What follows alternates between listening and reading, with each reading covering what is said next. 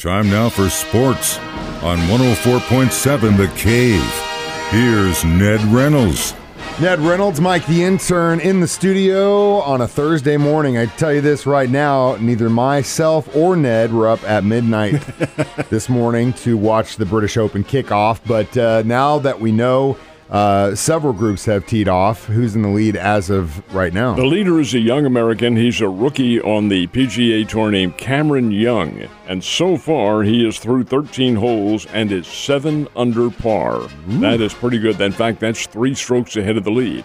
Now, the second place, one of the second place players, is a guy named Barkley Brown. Is that not British or what? And he is a Brit, but he's a Brit from Stanford University. Thank you. All-America in the USA. Anyway, Barkley Brown at 4 under par has finished. Kurt Kitayama, who is also an American player, 4 under par as well. Rory McIlroy, 4 under par, still playing in the first round, and many of the big names, including Tiger Woods, have yet to tee off.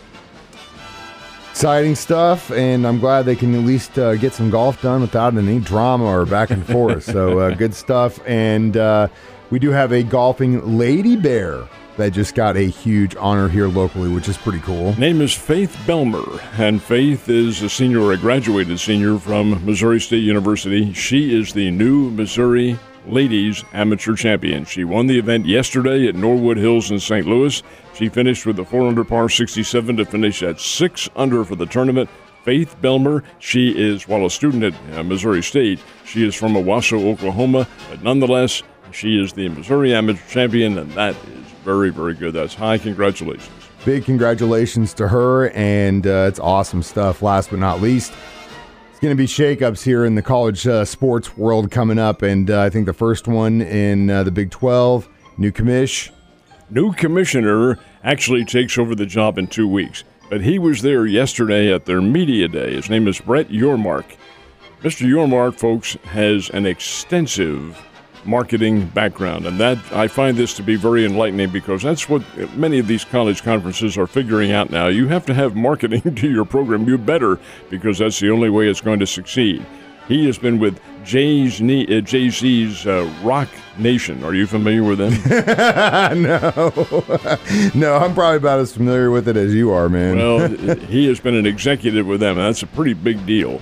And then he's also an executive and the CEO of the Brooklyn Nets of the NBA. So this guy knows what's going on, Brett Yormark, and he said, quote, Big 12 Conference is open for business. Well, they are right in the sense that some of these conferences need to do a little bit better job, or I don't know what, courting, whatever you want to call it, because right now, in my opinion, SEC rules supreme across the board, my friend. Well, Mike, it's over and above that, because the Big Ten is expanding with 2 new ones and maybe 2 more after that, because there's going to be a lot more expansion that goes on. But it's how many of these conferences survive. As a matter of fact, there are folks out of the Pac-12. This is one of the legendary conferences in the country, with UCLA, Southern Cal leaving now, and the chances that Oregon and Washington leave.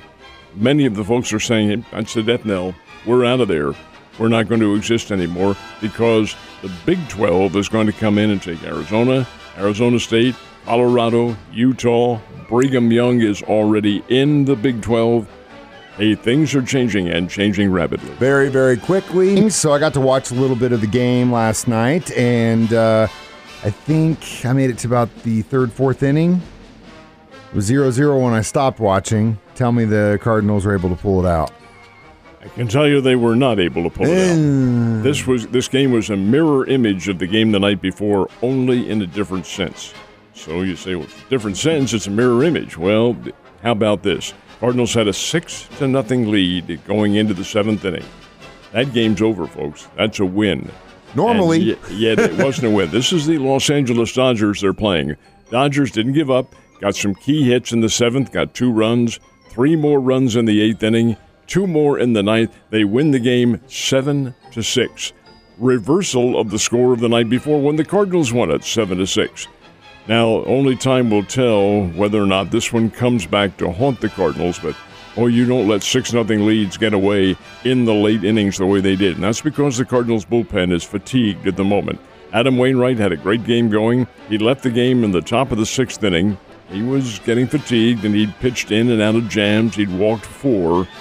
And the Cardinals decided, Oliver Marmol decided time to get the relievers in there, and the relievers did not hold the cannon that is the Los Angeles Dodgers. They pumped away and get a 7-6 win. That's a tough one to go. They'll play again at Busch Stadium, and then, of course, the Cincinnati Reds come in. Then it's the All-Star break. Can't believe we're already to the halfway point of the season. Blows my mind. Royals, they get a win yesterday? Royals did 5-2, knocked off the Detroit Tigers. That's a very nice win.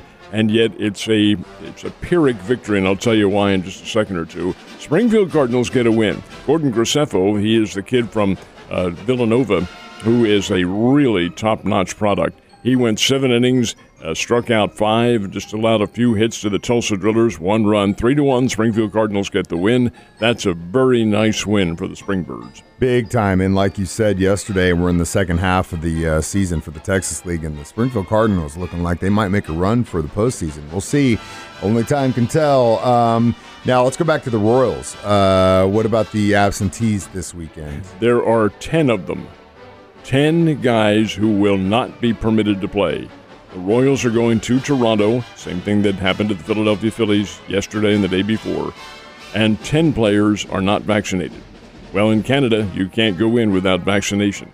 All right, you can give up 10 players. That gives you a squad of 16, except that the 10 players include Andrew Benintendi, the only all-star from the Kansas City Royals, Hunter Dozier, a big bat, M.J. Melendez, who has played very well this year, Whit Merrifield, who is the kind of the guru of the team, the spiritual leader, Michael Taylor, the outstanding young center fielder, Cam Gallagher, Kyle Isbell, and 3 pitchers, one of whom is Dylan Coleman, Missouri State University.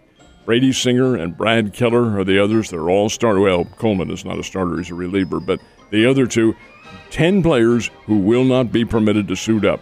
So the Royals go in to play the Toronto Blue Jays, very short-handed, 16 players, that's all they'll have. And that's a weekend series, then it's the All-Star break. What are you doing this weekend? Maybe playing for the Royals. You want to go to Canada with me? We'll see. Ned, you have a great day. I'll see you tonight. Chiefs Happy Hour, 5:30, Blue Room Comedy Club, Mitch Danon, and it should be a blast. It will be.